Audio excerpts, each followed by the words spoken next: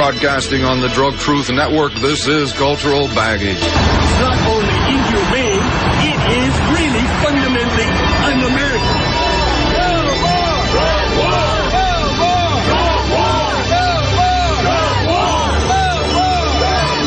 My name is Dean Becker. I don't condone or encourage the use of any drugs, legal or illegal. I report the unvarnished truth about the pharmaceutical, banking, prison, and judicial nightmare that feeds on eternal drug war. Hello, my friends. Welcome to this edition of Cultural Baggage. On today's show, Mr. San-Ho Tree. He's the director of the Drug Policy Project at the Institute for Policy Studies in Washington, D.C. Hello, San-Ho. Hi, Dean. Yes, sir. You've just returned from a trip to Colombia, and if you will, kind of outline the trip and tell us about it.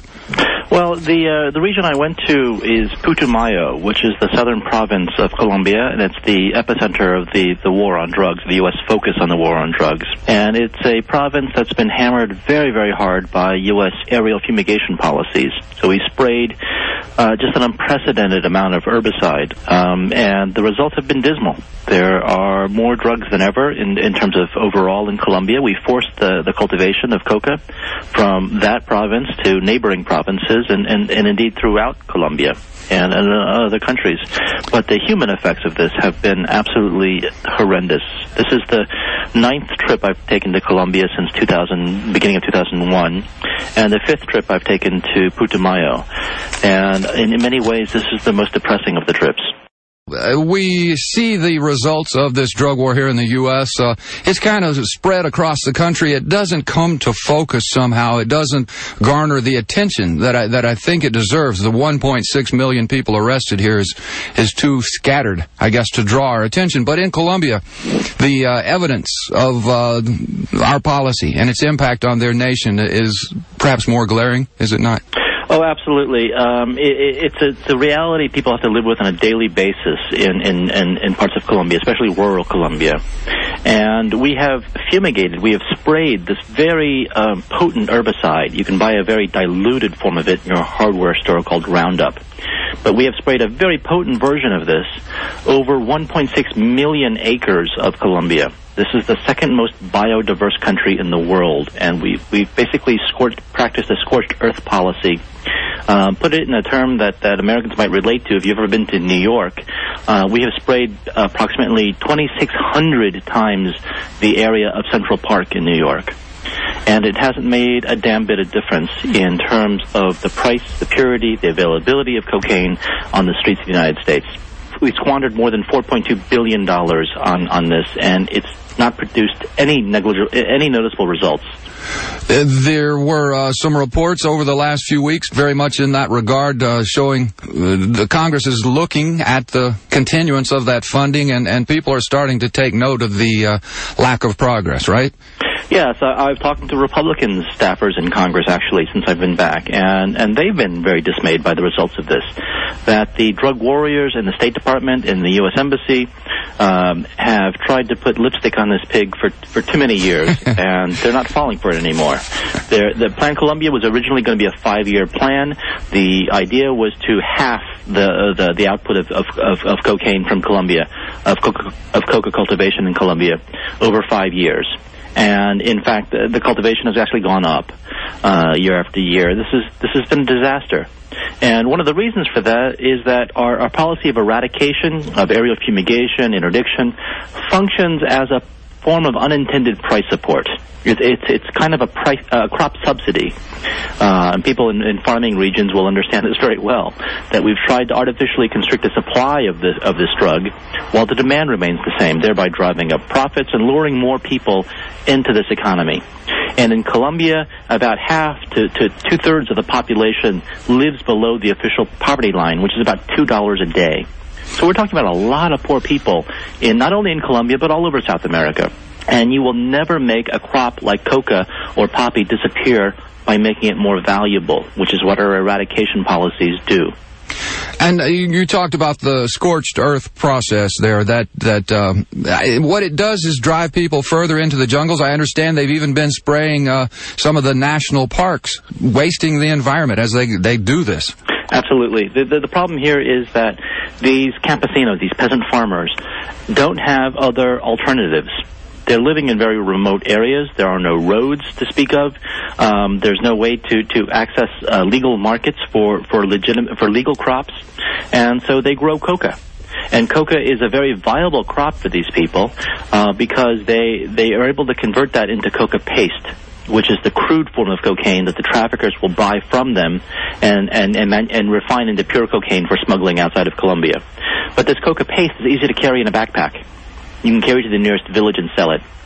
And instead, we are demanding that these peasant farmers grow hundreds of pounds of legal food crops and vegetables and fruits to transport in vehicles they don't have over roads that literally don't exist, to sell in markets, both domestic and export, that they don't have access to. And even if they did, to compete against an international global economy, that is to say agribusiness imports, very often subsidized by our tax dollars, against which these peasant farmers don't stand a chance. So what farmers in Texas or Georgia or California would grow hundreds of kilos of fruits and vegetables if they had no vehicles, no markets, no way to make a profit? Who farms to go out of business? And that's what our State Department has demanded these farmers do, and it hasn't been working. They live in very remote areas, and that's very difficult to understand from a U.S. standpoint. We're used to having roads and electricity and water and all these conveniences, but they simply don't exist in so much of Latin America. You told me, hopefully we're going to travel to Bolivia this fall, and I'll get a chance to do a little bit of video capture down there and help my new program. But you said, were I to have taken those cameras to Colombia, chances are I would have found no one willing to talk about the problem because the cartels or the traffickers have that much control. Well, it's not so much the traffickers, but the armed actors, which is to say the left-wing guerrillas and the right-wing paramilitary death squads, and indeed the Colombian government, and the traffickers. They all practice intimidation.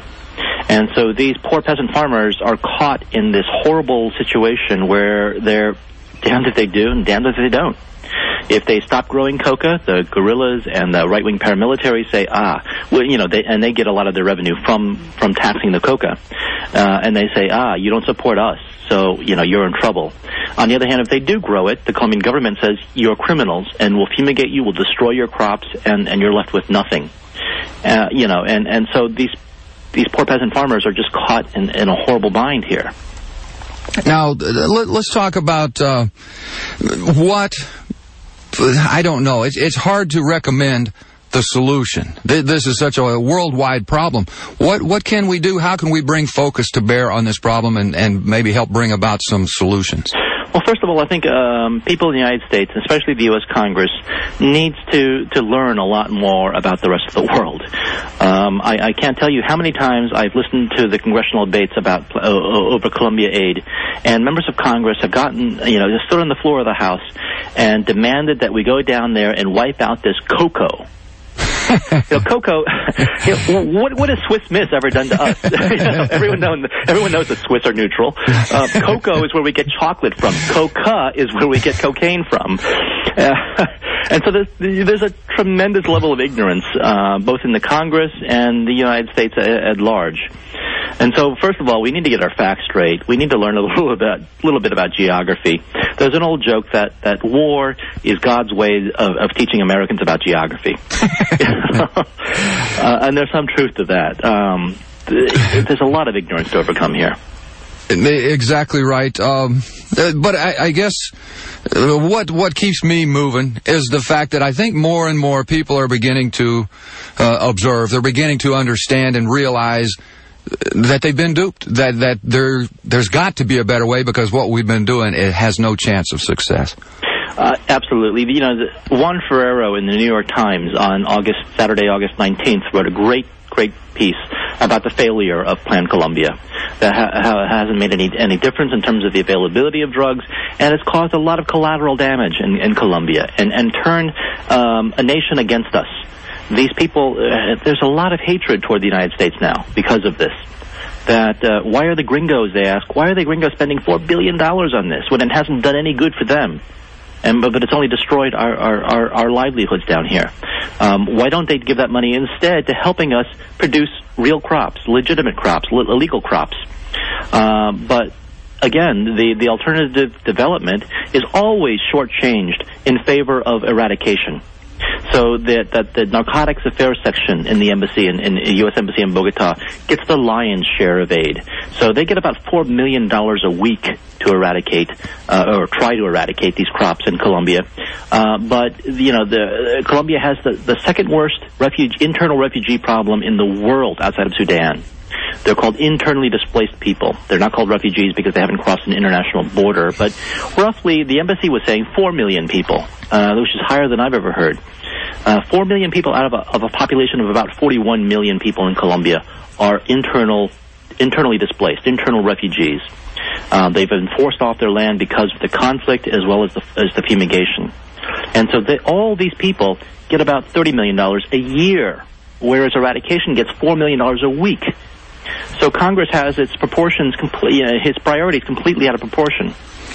Well, and that is the case. I mean, you mentioned earlier that these politicians had a 5-year plan, and there have been over the decades many of these 5-year plans that were supposed to negate or squelch the flow of these drugs, but none of them have ever worked. The politicians move on, and a new crew comes up with a new 5-year plan. Is that a fair assessment? Yeah, this is a fantasy on the part of politicians. It's about grandstanding. It's about looking tough on drugs and tough on narco-terrorism, so-called narco-terrorism, in front of their constituents, but it has very little to do with reality. And so I recall back in 1998, the House passed the Western Hemisphere Drug Elimination Act, which in a couple of years was supposed to eliminate drugs from this hemisphere. Right. This is the kind of a fantasy politicians live under. And so the Senate passed the Drug-Free Century Act. They do this over and over again. It's about looking tough in front of their constituents at election time. These politicians are terrified of being swift-voted, if you will, being smeared as being soft on drugs. And because of that, they will vote for any ludicrous program that comes around, just because they're afraid not to. It's a lot like the war on terror or the gang issue. Politicians basically want to look tough. But being tough is not the same as being effective. And I think we're deluding ourselves to think that we can coerce our way out of this problem. Exactly. Now, I take the leap stance. If we want to take away the funding for the terrorists, the cartels, and the gangs, legalize drugs. If you want to take away the children's easy access and cut down on overdose deaths and Hep C cases, legalize drugs. And yet, that cannot seem to gain traction within the halls of Congress. Why do you think that is? Congress worships at the altar of the free market. They're willing to sacrifice their firstborn for the laws of supply and demand. Yeah. And yet, when it comes to the drug war, they throw the law of supply and demand out the window. It's as if we were trying to design an irrigation system on the assumption that water flows uphill. It's not going to do that. And so when they try to constrict the supply of drugs while the demand remains essentially constant, all it does is drive up the prices for these drugs, and it draws more people into the drug economy. But they're afraid that it's difficult to articulate an alternative in a soundbite. Right? Yeah. And so it's very easy to run a 15-second attack ad during election season to smear your opponent, to say that they're soft on drugs, that they know where the drugs are coming from, and they refuse to help the Colombian government fight this scourge. Send me to Washington, I'll fight this, I'll approve this aid, and we'll clean up this mess and protect your kids. Members of Congress, on the other hand, have to think of ways to counter that smear, which is going to air over and over and over again during election season on TV, on radio, and if they're lucky, an incumbent member of Congress will get maybe 30 seconds or 60 seconds on the 6 o'clock news to explain to all their constituents why they voted against this very complex aid package and why it's such a disaster. And so unless they can communicate a paradigm shift in a soundbite, they tend to vote for these knee-jerk proposals. Well, that little soundbite I got there, I've been working on it. I got it down to about 20 or 30 seconds, and maybe I can offer it up to some congressmen here this coming session. Speaking of which, a couple of our good friends, Mr. Cliff Thornton, Mr. Kevin Zeese, are running for office, major office here in the U.S., and I guess my thoughts are the Institute for Policy Studies, you guys try to, I don't know, just clarify things to make it possible for people to make a better observation, perhaps help build a better society. Is that kind of what you guys are up to? Yeah, and we are a nonprofit organization, so we don't take positions on elected office or pending legislation explicitly. So, but I know Cliff Thornton, I know Kevin Zeese, they're friends of mine, and they're just wonderful people, and I applaud their efforts. Personally speaking, Yes. It's a shame that we in this country trumpet democracy. We love it so much we're going to export it to other countries whether they want it or not. And yet, the Eskimos, for instance, have 24 words or so to describe snow. We have 2 words to describe democracy in our country: Democrat or Republican. And yet, every human society that's ever existed has found a different way to organize its politics, its culture, its economy. There's a whole spectrum of possibilities, from fascism on one end to anarchism on the other. And yet we're not allowed to consider any of those possibilities except these 2 very narrow choices that are increasingly so close on the political spectrum that Kate Moss couldn't squeeze between them. It's the poverty of our political discourse, and it carries over into the way we talk about drug policy. Either you're for zero tolerance and prohibition, or you want to sell heroin and candy machines to children. And yet there's a whole spectrum of regulatory possibilities that we could focus on. Well, I want to thank you for joining us. We've been speaking with Mr. San Ho Tree, the director of the Drug Policy Project at the Institute for Policy Studies in Washington, D.C. As we go out here, San Ho, give them your website. It's www.ips-dc.org. San Ho Tree, thank you so much. Always a pleasure, Dean. Thank you. Bye-bye. Bye-bye. It's time to play Name That Drug by its side effects. Constipation, dizziness, dry mouth, insomnia, loss of appetite, nausea, nervousness, sexual side effects, sleepiness, sweating, weakness, agitation, irritability, hostility, impulsiveness, restlessness, high blood pressure, depression, and suicide. Time's up. The answer from Wyeth Pharmaceuticals for depression, Effexor XR. Warning, the government doesn't want you to hear this ad. Because they're embarrassed. They funded research indicating marijuana doesn't cause lung cancer and might even prevent cancer. Government research also found medical uses for marijuana, and no one has ever died of a marijuana overdose. The more research the government conducts, the more they undermine their own war on marijuana users. Visit the Marijuana Policy Project Foundation at joinmpp.org or call toll-free 1-877-JOIN-MPP. Poppygate, bizarre news about the U.S. policy on controlling heroin, featuring Glenn Greenway. Afghanistan narcotics production has nearly doubled again this year as the country continues sliding towards chaos. Suicide bombings, roadside ambushes, and even large-scale Taliban assaults are reported almost every day. Afghanistan's black market white heroin fuels the so-called insurgency while filling the syringes of nearly all heroin consumers worldwide. When the U.S. invaded Afghanistan in 2001, heroin production was about 100 pounds daily. Now, after 5 years of American occupation, daily Afghan heroin production is approaching 2 tons. Republican Mark Kirk this week called U.S. anti-narcotics effort a disaster. Representative Kirk is planning to step up calls in Congress for aerial spraying of the poppy fields next week. The respected European think tank, the Salnus Council, responded, quote, "We have pictures of starving kids because the fields of their parents have been eradicated, and those people are turning back to the Taliban," end quote. Finally this week, noted drug policy researcher Peter Dale Scott alleges that Halliburton, the corporate darling of the Bush administration, is involved in the Afghan narcotics trade. This is Glenn Greenway reporting for the Drug Truth Network. The frying pan is a failure. The Office of National Drug Control Policy has limited power and influence in Washington and among the public. This fact was underscored recently with the release of a report from the Government Accountability Office last week on ONDCP's anti-drug media campaign. For the past several years, researchers with Westat and the Annenberg School for Communication have worked to analyze the effectiveness of the media campaign. Each report has shown that ONDCP's ad campaign fails to impact drug use by by youth. The only positive in any of these reports has been among parents, who report they are motivated to be better, more involved parents because of the ads. Yet even that finding is questionable. Parents claim to engage in more positive parenting, yet their children dispute that, reporting little or no changes. Each time one of these reports has come out, ONDCP's response has been to attack the survey and to claim that their new ads are different, new and improved, as they say in advertising. Yet each survey has come back with the same finding. The ads fail. We have spent more than $1 billion on this failing ad campaign. The drug czar is asking us yet again to throw even more money down that rat hole this budget season, to which there can be only one response. Just say no.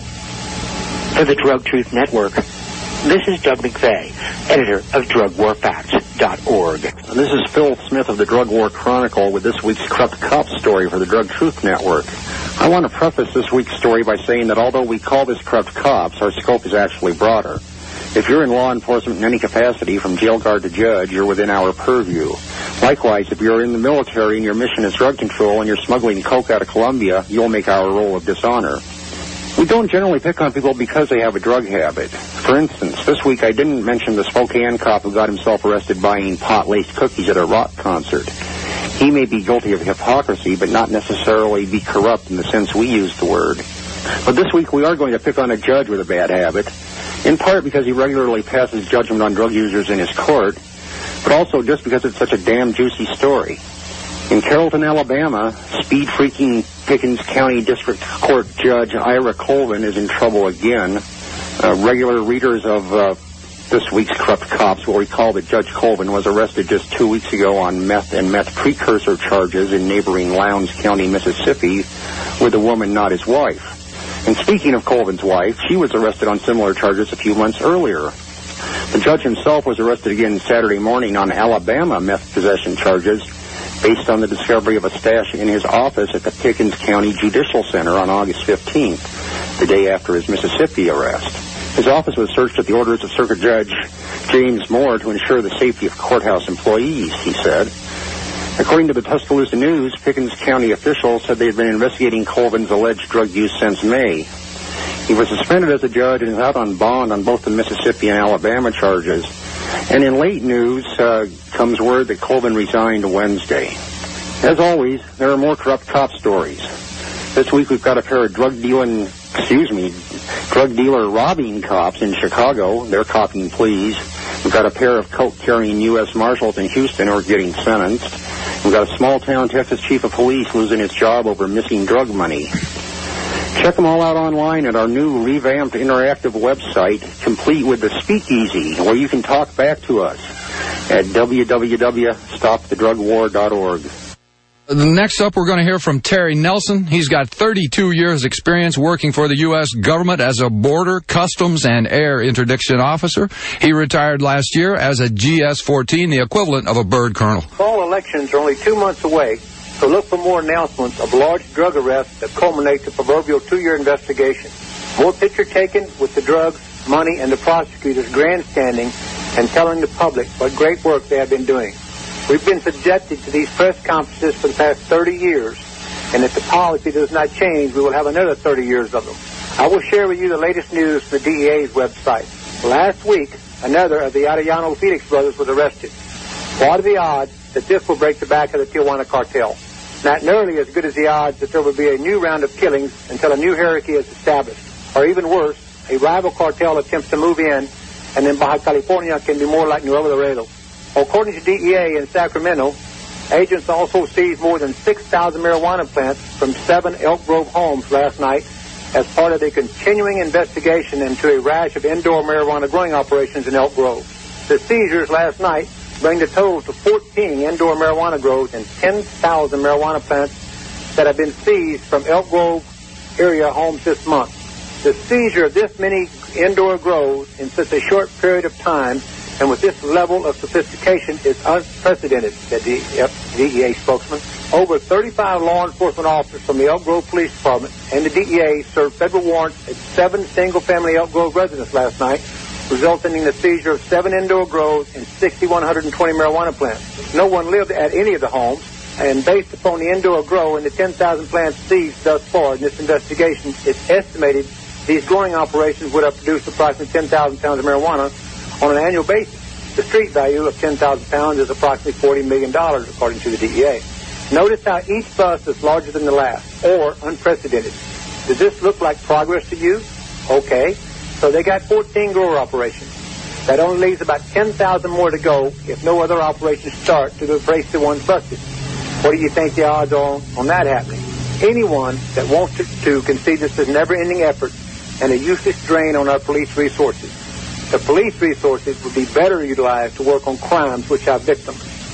The current war on drugs is a failed public policy that has no chance of ever working. The money wasted because of this failed policy could be better spent on more productive solutions to the drug problem. Drugs are too dangerous to be left in the hands of criminals. What is the solution? Legalization, regulation, and control of all drugs. The criminal gangs must be removed from the distribution chain, and then the associated violence will also stop.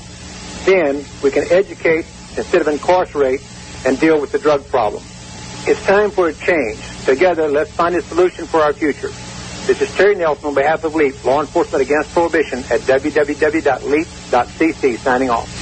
Okay, once again, I want to thank San Ho Tree, the director of the Drug Policy Project at the Institute for Policy Studies. Let's see if I still got his website, ips-dc.org.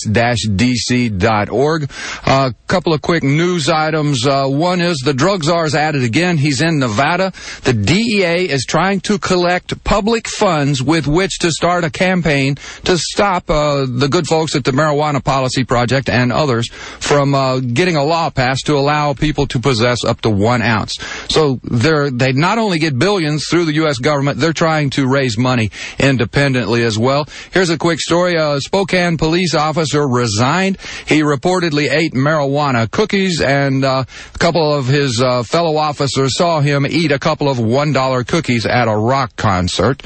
And the schools in Alaska are trying to bring a suit to bear on a young man who held up a sign which said, "Bong hits for Jesus," and they've invested thousands upon thousands of dollars, hundreds of thousands in lawyer fees. The kid wasn't even on school. It wasn't a school day, etc., etc. The school just thought it necessary to stop that free speech. Real quick note, I'm just finishing up the edit on my new DVD production from Seattle, Hemp Fest. It features interview with Ethan Nadelman, head of the Drug Policy Alliance, Norm Stamper, former police chief of Seattle, and about a dozen other drug policy leaders. We examine the term counterculture and wonder why, if we are the ones glorifying peace, freedom, liberty, and a true democracy, we are denounced as a counterculture.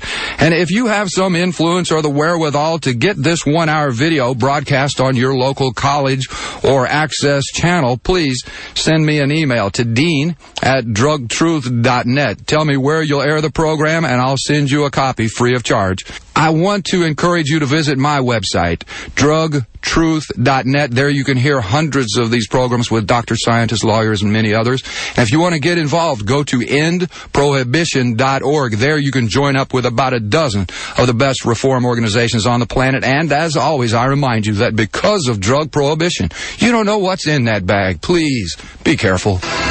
To the Drug Truth Network listeners around the world, on behalf of engineer Philip Guthrie, this is Dean Becker for Cultural Baggage and the Unvarnished Truth. The show produced at the Pacifica Studios of KPFT, Houston.